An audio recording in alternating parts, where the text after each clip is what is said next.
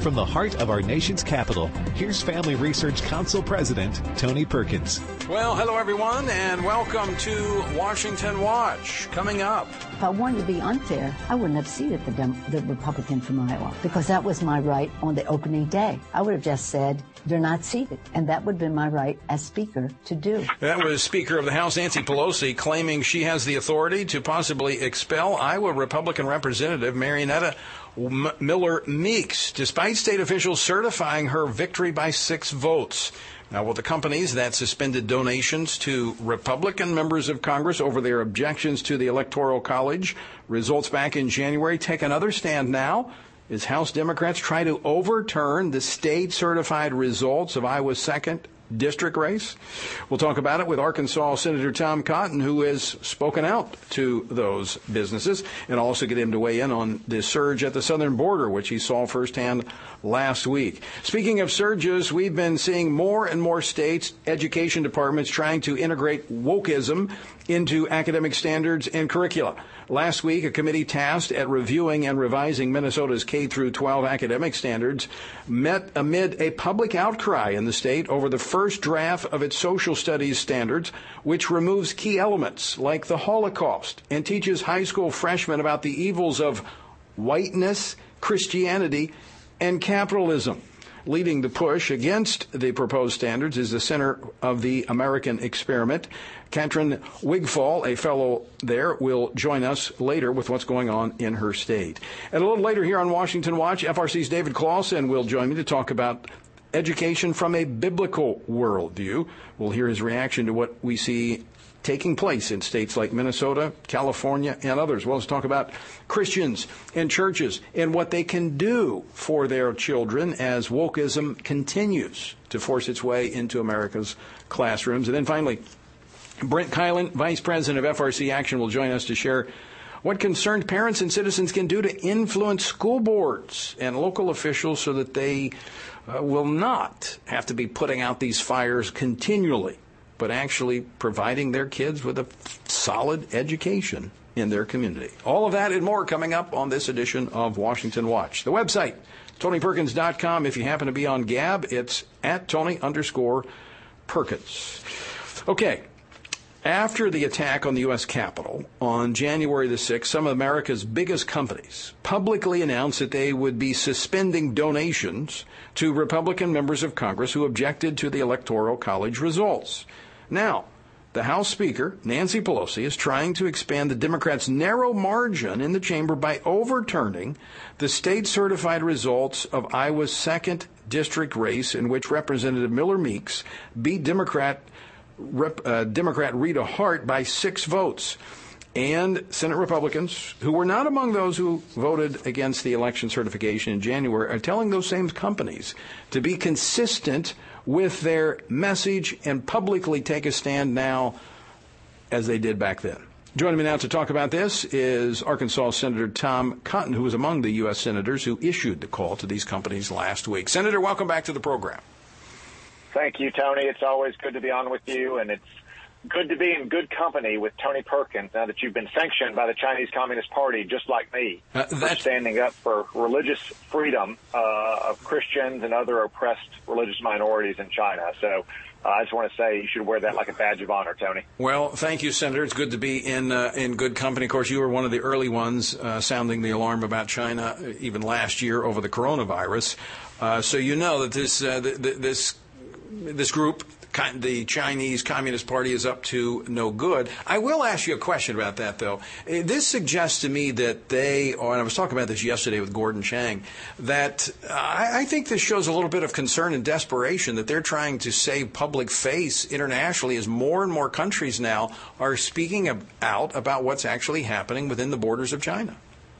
Yeah, it's well past time, too, that so many of our partners and allies around the world are condemning the Chinese Communist Party for the genocide they're committing against their own people and the oppression of people of faith of all stripes in mainland China. And they're sanctioning you. They're even sanctioning some American companies that are not exactly hotbeds of conservative thought. It goes to show that they are concerned about public opinion around the world, and they should be. Yeah. Well, let's talk a little bit about those American companies. Some of those, they deal in double standards. If they didn't deal in double standards, they wouldn't have any standards, in my view. But you sent a letter, along with Senator Mitch McConnell, the leader, Republican leader, Senator Chuck Grassley of Iowa, and Senator Joni Ernst of Iowa, to these businesses that said, hey, we're suspending donations to those who challenged the election results back in January. And you're saying, okay, what are you going to do now about Democrats that are challenging the certified elections in Iowa? So what's been the response to that letter? Yeah, Tony, so let's take a step back and set the table here. You had an incredibly close election in Iowa, decided by just 6 votes. However, the Democrat in that election, after losing multiple recounts by bipartisan boards, refused to challenge the results in state court. So the state of Iowa certified its elections, and Mariannette Miller Meeks was seated in Congress on January 3rd at a time when the Democrats treated state-certified results as sacrosanct, as if they were handed down on tablets. But now that Joe Biden's the president and they've got a very narrow margin in the House, the Democrats are saying, well, state-certified results, maybe we're going to overturn them. They're having hearings into it at this very moment. So it struck me a couple weeks ago that these companies that condemned Republicans, that said they were going to withhold contributions from Republicans, should apply the exact same standard to the Democrats in the House, starting with Nancy Pelosi, who are disputing the certified election results in Iowa. Now, it won't surprise you, Tony, that we haven't really had much response from these companies. Some of them have sheepishly admitted privately that they are applying a double standard, but no public responses yet.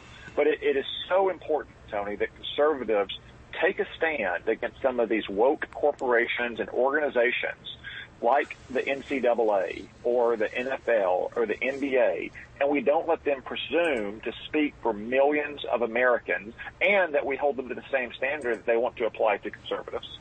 Well, and it appears that the majority of American businesses understand what is going on here is not right. Zogby did basically a poll of business leaders. 61% said that the progressive ideas on race, gender, and post-colonialism and the cancel cultures were undermining society, and they were unnecessary. But some of the biggest companies with the biggest platforms and voices seem to be pushing the left's agenda like there's no tomorrow. They are, Tony.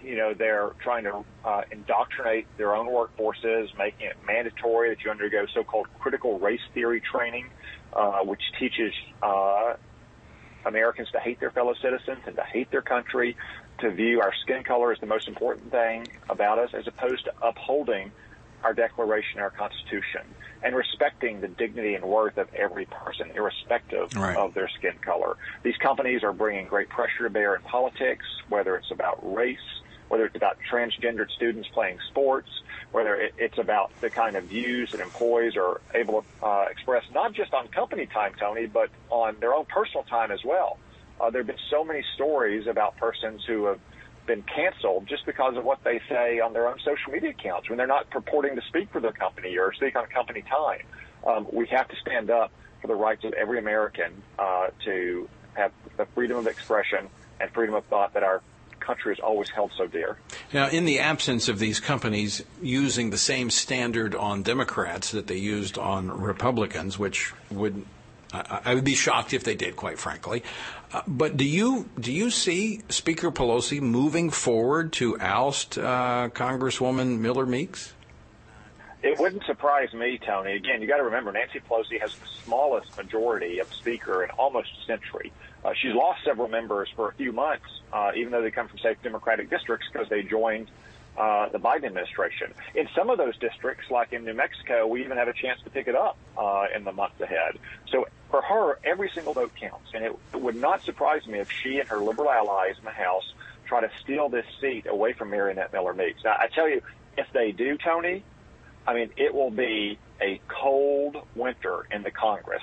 And, a lot of Democrats back in January were saying that Republicans who voted against certifying the Electoral College results should be expelled from the Congress. Right. Well, perhaps we should apply the same standard to the Democrats. When the Republicans take over the House majority in 2023, anyone who voted to steal that election in Iowa should be seated. How would the Democrats like that, Tony?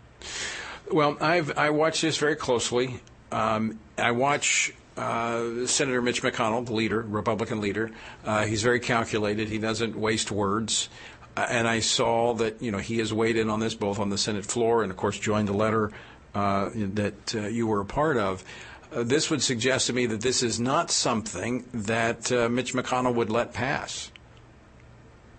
No, Tony, not at all. And, when I thought about this idea that we should demand these companies apply the same standard to Republicans and Democrats, first, of course, I went to Joni Ernst and Chuck Grassley as the senators from Iowa. Both good friends of mine. They immediately wanted to join the letter. I thought, too, we should go to the majority or the once and future majority leader, Mitch McConnell. He's just a heartbeat away from being majority leader. No kidding. Who obviously holds great sway in the Congress. And he too said right away, I want to be a part of this. As you said, he's spoken on the floor about it. Not only is the House Republicans not going to stand for Democrats stealing this race in Iowa, I can tell you Senate Republicans won't stand for it either. Yeah, I think, and this would be, I don't know. I just think it would be to me, this would be like one of those old Marine and Navy brawls that breaks out in a bar room. I mean, I just think this would be over the top if, in fact, the Democrats do oust a duly elected, certified member of Congress because she is Republican. So they're going to be watching that very, very close. Before we run out of time, Senator, you were at the border last week with a group of your colleagues from the Senate. Crisis at the border, is that an understatement? It probably is an understatement, Tony, to call it a crisis. I mean, we saw heartbreaking scenes of young children being held in pens, of young women and young men carrying young children with them after making a long, arduous journey through Mexico. The media, Tony, focuses primarily on these facilities, how many beds they have, and showers and hot meals. But I got to tell you, Tony, that's treating the symptom, not the cause. The cause is Joe Biden's open border policies. If you let them in, more will come. And we have to send a signal to all these would-be migrants that they cannot simply come to our country, make a bogus claim of asylum, and enter our country. That is the humane thing to do, to tell them, don't make this journey. If you do, we are not going to let you in, and we're going to send you back to your country, as was happening in the last year of the Trump administration. The Biden administration is lying outright what was happening. No one, especially children, were being turned into the Mexican desert to starve and die, as Joe Biden says. They were being put on a plane and flown back to countries like Guatemala or Honduras or El Salvador and being reunited with their families there. That's what needs to happen now. Otherwise, you're going to see continued increases of these migrants at our border. And I spoke to many of them, Tony. They all said they were coming for a better job and a better opportunity. They did not say they were coming to escape religious or political or ethnic persecution. All right, so, Senator, what should we be doing there at the border?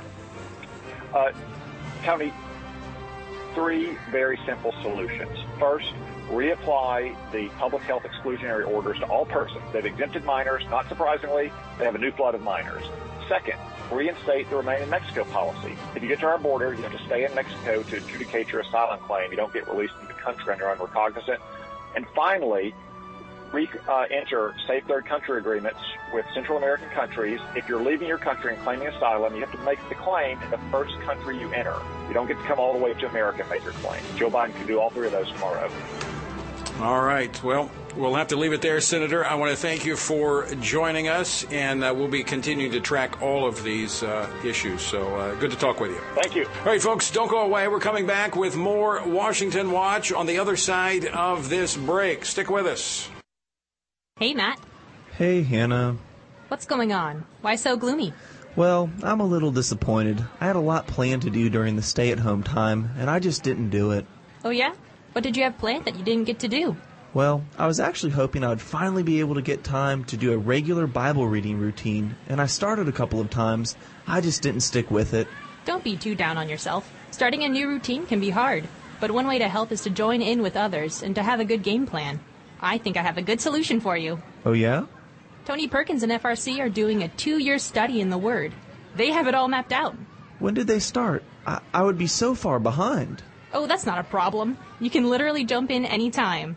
There's a daily reading, just a couple of chapters a day, with questions to help you think about what you're reading. Nice. Where can I find this? Go to frc.org/Bible, and you can get started. Where's that again? frc.org/Bible. Got it. Checking it out now. In our time, North Korea remains one of the world's most mysterious countries. Unfortunately, what we do know about North Korea indicates the country is also one of the world's worst abusers of human rights, including violations of religious freedom. The North Korean regime has engaged in an intense crackdown on religion for decades. Today, few religious believers remain, and those who do face grave danger. The secretive nature of the regime, nicknamed the Hermit Kingdom, makes it difficult for American leaders to address these human rights issues. Yet, even though options are limited, the gravity of the situation calls on Western countries to take every action possible to relieve the suffering of the North Korean people, a people who have no chance of speaking up for themselves. To learn more about this important issue, check out FRC's publication titled North Korea, the World's Foremost Violator of Religious Freedom. To access the information you need to stay informed, including a list of policy proposals, go to frc.org/North Korea. Masculinity in America has never been under attack the way it is today. We've reached the point where the term itself is considered toxic or offensive to many.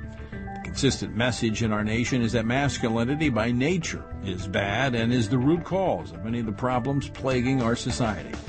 From his experience as a military combat officer and ordained minister of the gospel, Lieutenant General William Boykin has seen and dealt with firsthand the breakdown of leadership in our nation by the lack of godly men living lives of biblical purpose. In his latest book, Man to Man, Rediscovering Masculinity in a Challenging World, he addresses the essential elements of manhood as a provider, an instructor, a defender, a battle buddy, and a chaplain, and explains how to personally develop these traits and pass them to the next generation. Get your copy today of Man to Man, wherever books are sold.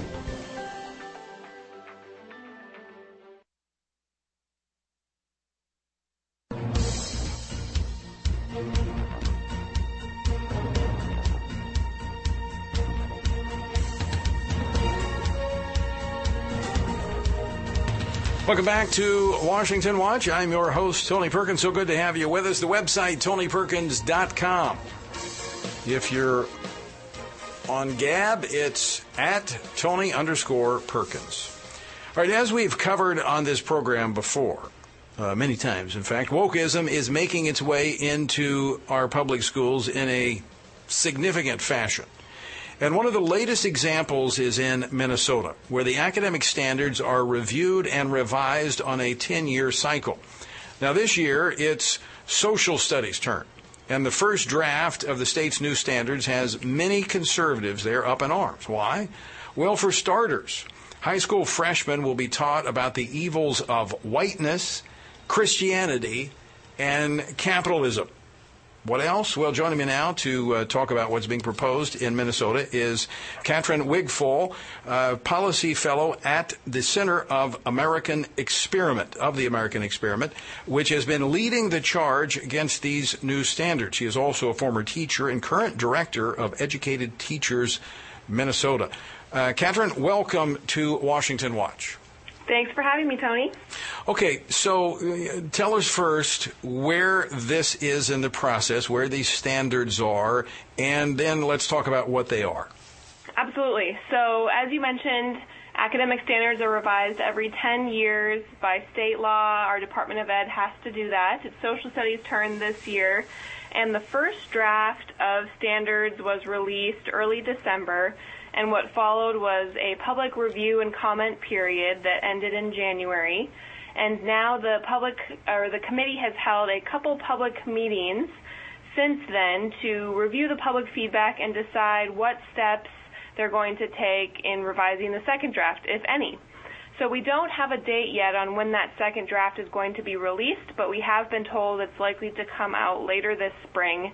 And boy, will the center be ready to take another deep dive look at the second draft, compare it to the first, and also compare it to the current standards that are in place right now. So let's talk about what is being proposed here. What are the most concerning elements of these proposed standards?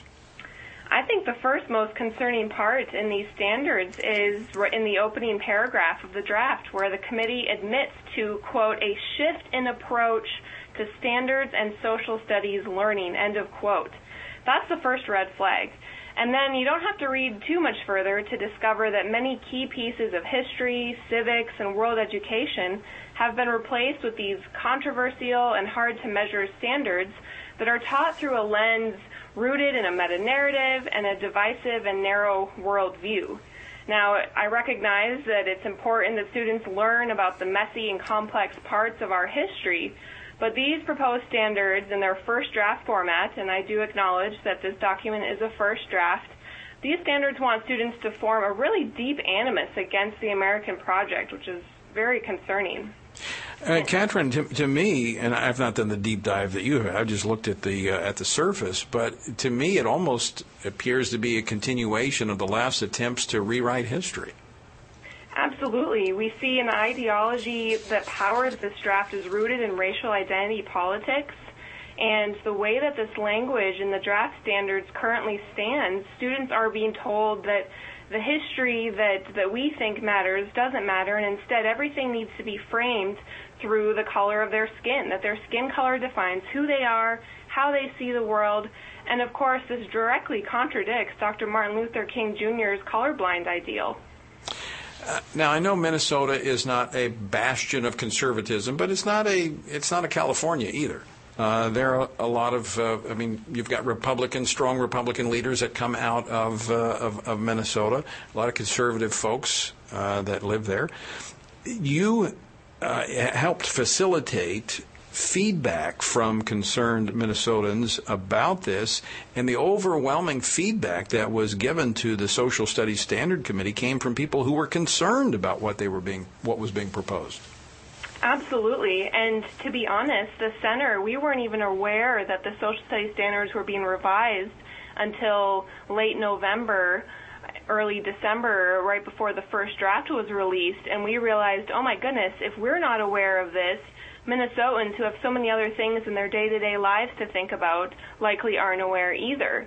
And when it's on a 10-year cycle, keeping track of which subject is up for review can be tricky. So we facilitated a campaign called RaiseOurStandardsMN.com, and through that campaign we drafted a letter to the Department of Ed that highlighted some key areas of concern, and Minnesotans were able to view that letter and decide for themselves if they agreed with our concerns that we listed or not.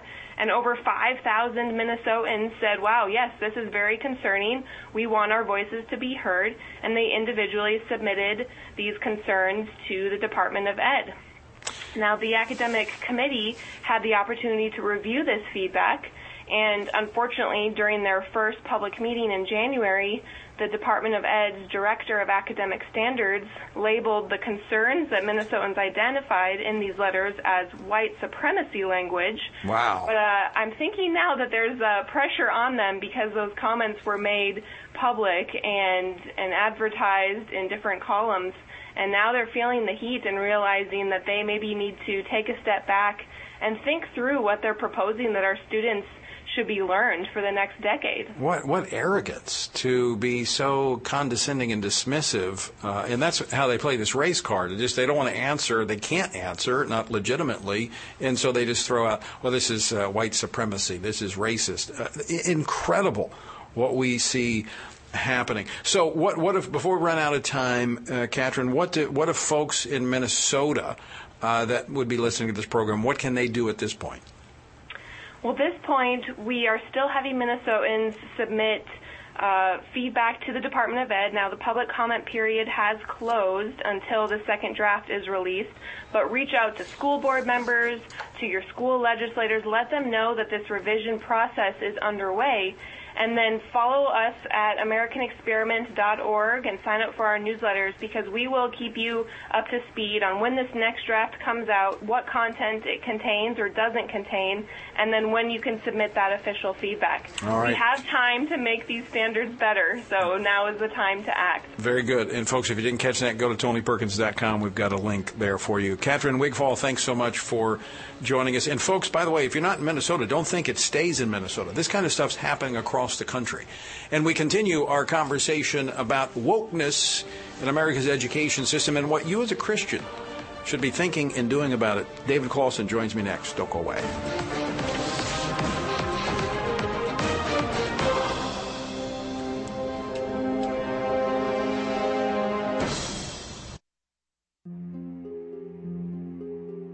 The history of religious persecution in China is extensive, and many are not aware of the current oppression of religious groups taking place there. China restricts religious practice and oppresses religious minorities on a sweeping scale. This religious persecution targets those of every faith. Christians, Muslims, Tibetan Buddhists, and Falun Gong practitioners are all victims of the Chinese Communist Party's efforts to suppress any set beliefs that might compete with the party's ideology. This campaign against religion has had and continues to have devastating consequences for those who simply wish to live according to their conscience. Family Research Council's recently updated publication addresses China's consistent abuses of human rights and explains why they cannot be treated like any other country. Learn more about this issue by visiting frc.org/China. Oh, man. What's wrong? I just missed Washington Watch with Tony Perkins, and our congressman was going to be on the show today.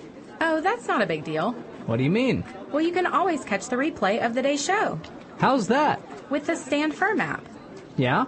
Yep, you can catch that day's program and so much more. You can contact your elected officials on campaigns and policies that are important to you with the Take Action tab. You can listen to Washington Watch with Tony Perkins live and play previous episodes while conveniently going about your day.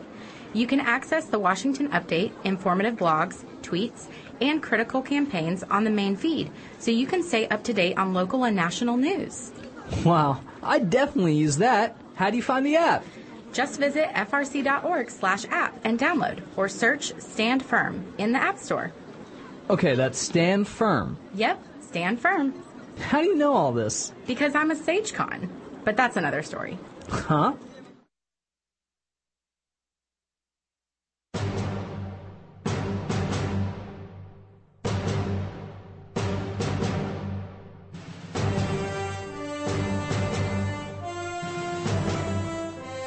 Welcome back to Washington Watch. I'm your host, Tony Perkins. So good to have you with us. The website, TonyPerkins.com. Let me encourage you to download the Stand Firm app. It's at the App Store. That way you will not only be able to listen to Washington Watch no matter where you are, but you'll get our action alerts so that you can take action on things like what we were just talking about in Minnesota. Again, you can get it at the App Store, Stand Firm. All right, we were just talking about Minnesota, and I mentioned you don't think it's just isolated to Minnesota. It's spreading across the country. Now, I think I was out, didn't talk about this. We wrote about it in the update about what's happening in California. In fact, so outside the mainstream that even the New York Times says this is too much, and that's in California, where they are unleashing all kinds of vicious cultural and spiritual poison in the minds of young people and calling it public education. Joining me now to talk more about what is happening in public education and how you need to be looking at this and what you need to be doing about it is David Clausen. He is the director of our Center for Biblical Worldview and Christian Ethics. David, welcome back to the program. Great to be with you. Thank you for having me, Tony. All right, we were discussing with our previous guests about what's happening in Minnesota and what they're pushing through the social science, social studies curriculum. We didn't get into what's happening in California.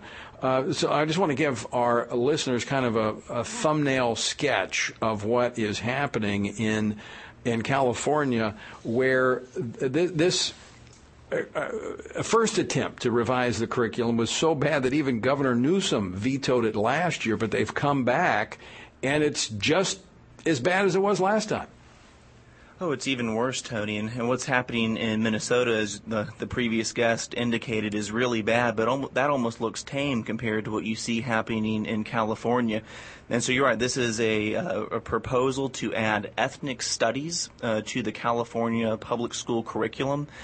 And the first version was so anti-Semitic that you had Governor Newsom veto it, and you had a lot of outrage amongst Jewish groups in California. But another version that was passed by the Department of Education that will now go to the California legislature, again, this would require ethnic studies to be a part of the California public school curriculum. And it's 900 pages. I've read a couple of those pages. But some of the most egregious things, Tony, is that this would be taught as fact in public schools, that when America was founded, you had European settlers imposing what they call theocide. So not genocide, but theocide. The Christian God committed theocide against Aztec gods. And as a result, one of the things that the California public school teachers will be teaching is that to atone for this theocide is that they will be doing chants and prayers to Aztec gods as a part of kind of atoning for the sins of the settlers from who founded this country. So that, of course, LGBT indoctrination, all of that is in this ethnic studies, which will be a requirement for the 6 million students who are part of the California public school system. Now, I want to make sure people heard what you just said. We're talking about bringing in, we're talking about Christianity and the European settlers killing off the gods of the indigenous people that were here. In particular, talking about the Aztec gods being one that they basically would be, as you said, chanting, but it would be, I mean, it's like a worship service that they're to cry out these sayings to these idols, these demonic idols. That's going to be in the classrooms in California. I would think that would violate the Establishment Clause of the Constitution. Well, I think it absolutely is a complete violation of the First Amendment. It's interesting, Tony, public prayer was taken out of the public schools in 1962, and I guess now in 2021, it's okay so long as the prayers and the chants are being offered to Aztec gods. By the way, one of these Aztec gods was worshipped in the 15th century with human sacrifice. Right. These are the kinds of gods that are now it's okay to chant and pray to, according to the writers of this curriculum. All right. I know we're almost up against a break. We're going to come back and talk more about this. But before we run out of time here, people say, oh, that's California. We expect that. But we were just talking about Minnesota. It's happening in other states. We talked about Illinois a few weeks ago. This is something that is happening across America. No, it is, Tony, and we've seen this in the past couple decades. What starts in California never stays in California, and you're seeing this across in Minnesota, Illinois, and other cities and municipalities where this kind of indoctrination of our children is being introduced, and it's being introduced with a vengeance. And Christian parents absolutely need to be aware of what's going on, because this is going to affect every child that's in these public schools. Okay, when we come back, we're going to talk about this. This is both a spiritual issue, it is a cultural issue, and it's a political issue. And we've got to address all three of them. And David Clawson, my guest, he's going to stick around, and we're going to address that. Also, Brent Kylan, the Vice President of FRC Action, is going to be addressing the political aspect of this issue as well when we come back from this break. So don't go away. We're going to continue our conversation about what is happening in America's classrooms and what you can do about it. Now, you might say, well, I don't have any kids in public school. Okay. And what's your point? It's still influencing our country, our culture, and the direction that we're going. You have a stake in what's happening there. All right, don't go away. We're coming back after this.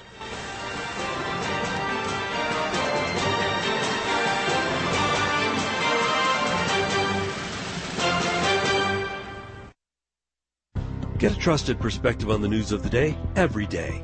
Listen to Washington Watch with Tony Perkins to get honest and in-depth commentary on what's going on in our nation's capital and around the world. Join Family Research Council President Tony Perkins live every weekday on over 800 radio stations across the country. Or listen to the show when it works for you by visiting TonyPerkins.com. On the show, you'll hear from guests like Ben Carson, Senator Josh Hawley, Representative Vicky Hartzler, Molly Hemingway, Pastor Jack Hibbs, Dana Lash, Sissy Graham Lynch, Pastor John MacArthur, Eric Metaxas, Albert Mohler, and more. Tony is joined by leading political figures, pastors, and policy and culture experts who will inspire you to be engaged and informed on the important issues facing America. For a Christian perspective on the news of the day, tune in to Washington Watch with Tony Perkins at TonyPerkins.com. Ever since the Supreme Court handed down its infamous Roe v. Wade decision in 1973 that legalized abortion nationwide, a national debate has raged over whether the government should fund abortion. In 1976, Congress banned taxpayer funding of abortion and Medicaid by passing the Hyde Amendment. Several states have followed suit, passing their own restrictions on abortion funding. However, because government funding is a complex system of joint federal and state programs, completely banning taxpayer funding for abortions and abortion businesses like Planned Parenthood is challenging. There is still much work to be done to free the American taxpayer from funding the horrific practice of abortion. Family Research Council's new publication clearly explains the Hyde Amendment and why we need to keep it in order to save taxpayers from being forced to fund abortion. Access this important information by visiting frc.org/Hyde.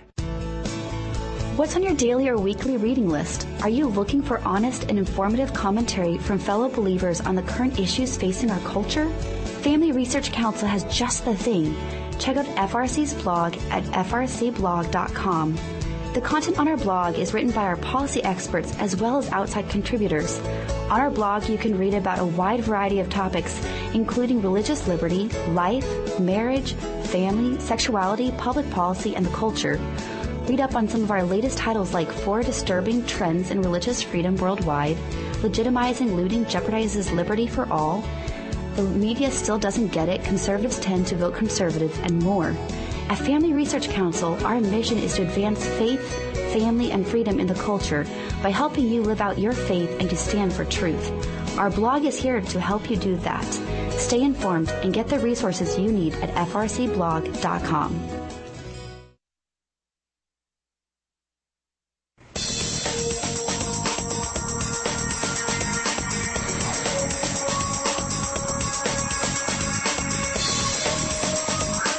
Welcome back to Washington Watch. I'm your host, Tony Perkins. So good to have you with us. The website, TonyPerkins.com. All right, talking about what's happening in America's public school classrooms. And there is an intense effort to revise curriculum with every element of the left's wish list. And they're pushing hard. We talked about what's happening in Minnesota. And what's happening in California is just unbelievable. I mean, it would be unbelievable for California. But this is actually finding its way into classrooms all across America. So number one, as a parent, you need to be really engaged with what your children are being exposed to. Secondly, as a citizen in your community, you need to be concerned about what all of the children are being exposed to. And, you know, some people, well, these things are being driven from the state capitol, or it's being driven by the federal government. And true, a lot of it is being driven by, especially under the Biden administration, you know, whole transgender agenda. But it doesn't mean you have to stand for it. Local communities need to rise up and say enough is enough. Now, the federal government, and most people don't realize this, but only about 7% of the funding for public education comes from the federal government. But who knows the percentage? I would say probably it's 60% of the guidelines for education come from the federal government. Could be an overstatement. I don't know the exact number. But I can assure you this, they have an outsized influence in relationship to the money that they put toward public education. And then, of course, the state legislatures, the state educational bodies do the same thing. But, man, it's time to stand up to those driving this agenda and say, no, we are not going to allow our children to be exposed to this. So as Christians, how should we be viewing this, and how should we be responding to this? And I'm going to continue my conversation with David Clausen, the director of the Center for Biblical Worldview and Christian Ethics at the Family Research Council. And joining us is also Brent Kylan, who is the vice president of FRC Action. Brent, welcome to the conversation. Thanks, Tony. Good to be with you. David, let's start with you in terms of how should Christians be viewing this issue of education? What type of responsibility do we have as Christian parents and Christian citizens? Yeah, I think the first thing, Tony, is that there's a responsibility to be aware of kind of what's going on. So kind of looking at this through the worldview lens, I did a little bit of research, and it's really interesting that 70% of Americans claim to be Christian. Now, I think we'd probably argue that it's probably much lower than that. But nevertheless, 70% of Americans who claim to be Christian, 90% of them send their kids to public school. That means 90% of these children being raised in Christian homes spend 30 to 35 hours in public schools that are typically run by those who don't have a biblical worldview. And we're talking about some of the proposals being made to curriculum.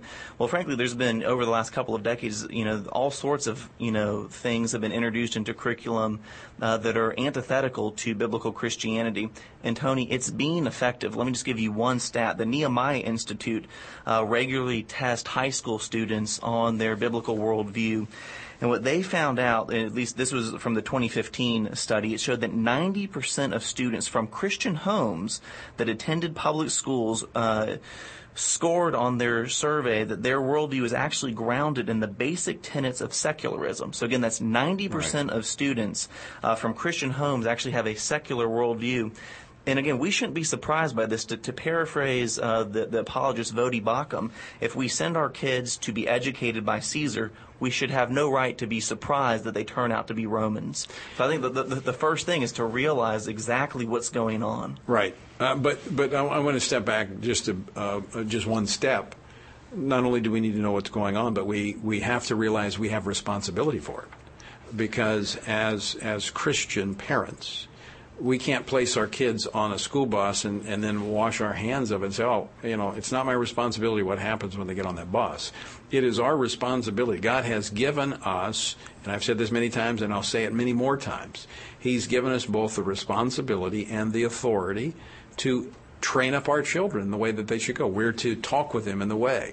When we sit down, when we stand up, when we lie down, we're supposed to talk to them, educate them, teach them these things. Now, we can delegate the authority by allowing them to go to Christian school, a public school, but we'll never, ever be able to delegate the responsibility. God will always hold us, ultimately will hold us accountable. And we're the ones, as parents, I've seen this so many times, and I don't want to get on my soapbox here, but I think I will anyway.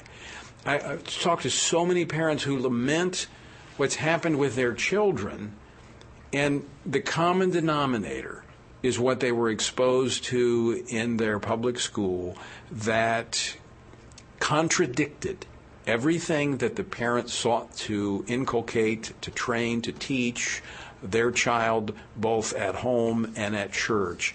And the school has them far more hours, so many more hours in those classrooms, and it's having a profound effect upon the thinking of, and I'm talking about Christian, profound effects upon the thinking of Christian children. No, it absolutely is, Tony. And the point that you just made, I think, deserves to be underscored, that if the children are spending 30 to 35 hours in a public school they're being exposed to ungodly and unbiblical beliefs, that simply can't be counteracted by the few hours that parents have at home, or 1 hour at church, or maybe an hour at youth group on a Wednesday or a Sunday night. And so what that does, not only all those hours, not only does that change what you believe, it changes what you love. What's taking place in those classrooms is your children are being learned to love certain things, that there's formation that's taking place. And let me just read one verse, Tony. You're absolutely right. I've said this before. Parents need to realize their chief role is the disciple maker. That parents have that biblical responsibility to be the chief disciple maker in their child's life. You quoted Deuteronomy chapter 6. Another verse is Proverbs 22:6, which says, "Train up a child in the way he should go, and when he is old, he will not depart from it." And so again, the buck stops with the parents in the home, and it's their responsibility. So that's a responsibility that every parent needs to take very, very seriously, because they will have to give an account to God for how they have discipled their child. So we have established here there's a responsibility, a spiritual responsibility for parents to know what's going on in the classroom. That, of course, the foundation of that being that they have the responsibility of educating their children, so they need to know what's going on. And if it's a situation in which their children are being indoctrinated, which in most cases probably is, you need to be praying seriously about alternatives to these government schools. I want to bring Brent into the conversation. Brent, I want to talk about the cultural responsibility, because what's happening in these classrooms across America is affecting the culture of our country. Mm-hmm. Absolutely, Tony. So let's talk about how we can address that issue. Yes. So, Tony, I think there's several important steps that we can take here. And to follow up with some of the numbers that David shared, 90% of the children in our country go to public school. And that number has taken a bit of a hit due to, what we've seen with the pandemic. But still, the reality is that the overwhelming majority of children for the foreseeable future will be in public schools. And so it's so important that we get involved and roll up our sleeves here. So several things that you can do. I would say start out, be aware and leave nothing to chance. Make sure you know what's going on. Show up at those school board meetings. Do you know who the school board members are for your district? Do you know how to reach out and contact them if some of these questions come up? Have those conversations with your kids. Don't leave that to chance, because a lot of times we say this would never come to my school district. I don't live in one of those leftist areas, but the reality is if it's not there, they will try to get it there at some point. So you need to get out in front of that and make sure you're addressing that. Some other steps you can take, Tony, you talk about this a lot on your radio show, but I'm going to underscore it again, vote. Voting is so important. Candidates have an enormous impact both at the state and federal level on our education policy. It's important to make sure you know where they stand and you're doing that. Third thing I would say is keep working for the betterment of the education system right in your community. Start right where you're at. And Tony, if I could share a couple examples on this one. I know we've been talking about Minnesota here, and this academic standards review that we've been talking about. Those reviews, those revisions were being conducted by a committee of 38 members across the state of Minnesota, but it included parents, teachers, school board members, business leaders. People could apply last year to be on this committee, and those types of opportunities are out there, but they're very easy to miss if you're not looking for those. We need to be involved in those types of opportunities. One other story here. This also is very recent, but I think very positive, Tony. In North Carolina, the Lieutenant Governor there, Lieutenant Governor Robinson, just announced the creation of a new task force that is aimed at protecting students from indoctrination. And in the words of the task force, they want to ensure our students are being taught how to think, but not what to think. And so they set up this mechanism through the website where parents and students could report complaints if they saw some of this indoctrination taking place. Tony, within a couple days of that website being launched, it went down. The media was speculating that was because they had given up this task force quickly. The reality was the exact opposite. They got so much web traffic within a few days of launching this, it shut the website down. They had to temporarily take that down so they could upgrade it and bolster it and handle more capacity and activity. And I think that's an encouraging sign that there are more and more parents and students becoming aware of what's going on and looking for that outlet, but you can help facilitate that outlet in your community. Know what's going on, know how to connect other people with what's going on in your community. And then, Tony, last thing that I'll mention here is think about running for office, and especially for school board. It is just so important right now. And I can tell you, for those listening to the show right now, now, some of you have thought about running for office. There are probably other people, a few other people in your church or your community groups who have also thought about running for office.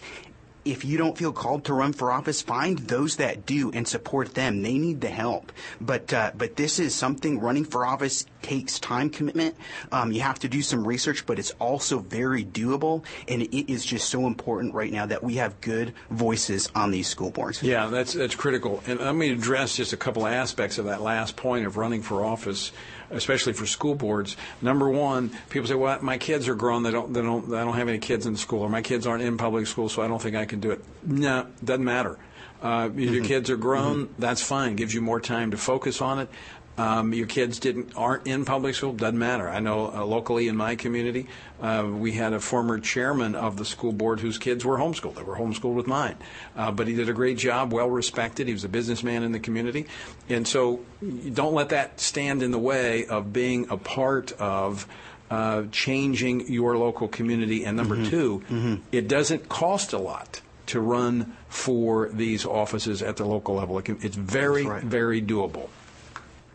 That's right. And Tony, I'll just add a couple of resources here, and we can make sure these get on that website, TonyPerkins.com. But there are groups that can help walk you through and give you resources on navigating what does it look like for you to run for office. And these offer great resources. These can be done online. And so we'll make sure to put those there so you can access those, but they can train you everything you need to know. It can be intimidating. They can make sure you have the information that you need.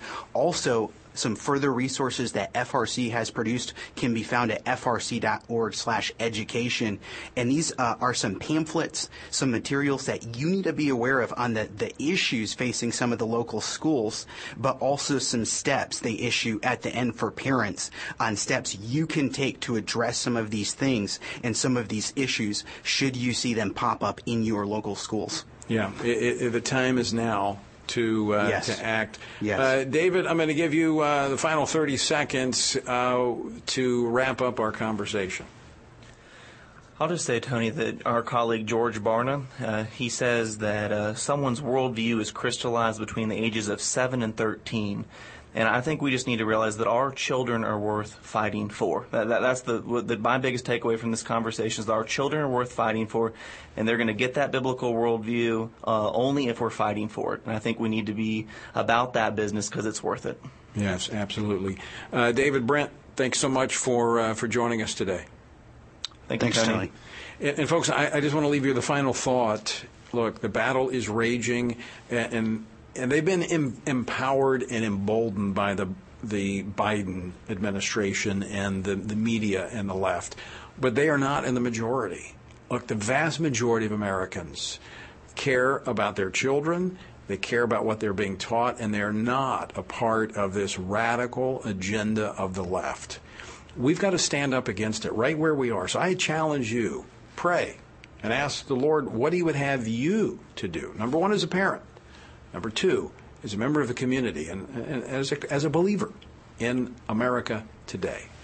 All right, for some of these resources that were mentioned, go to TonyPerkins.com. We're out of time. I want to thank you for joining us, and I will leave you once again with the encouraging words of the Apostle Paul found in Ephesians 6, where he says, when you've done everything you can do, when you've prayed, when you've prepared, and when you have taken your stand, by all means, keep standing.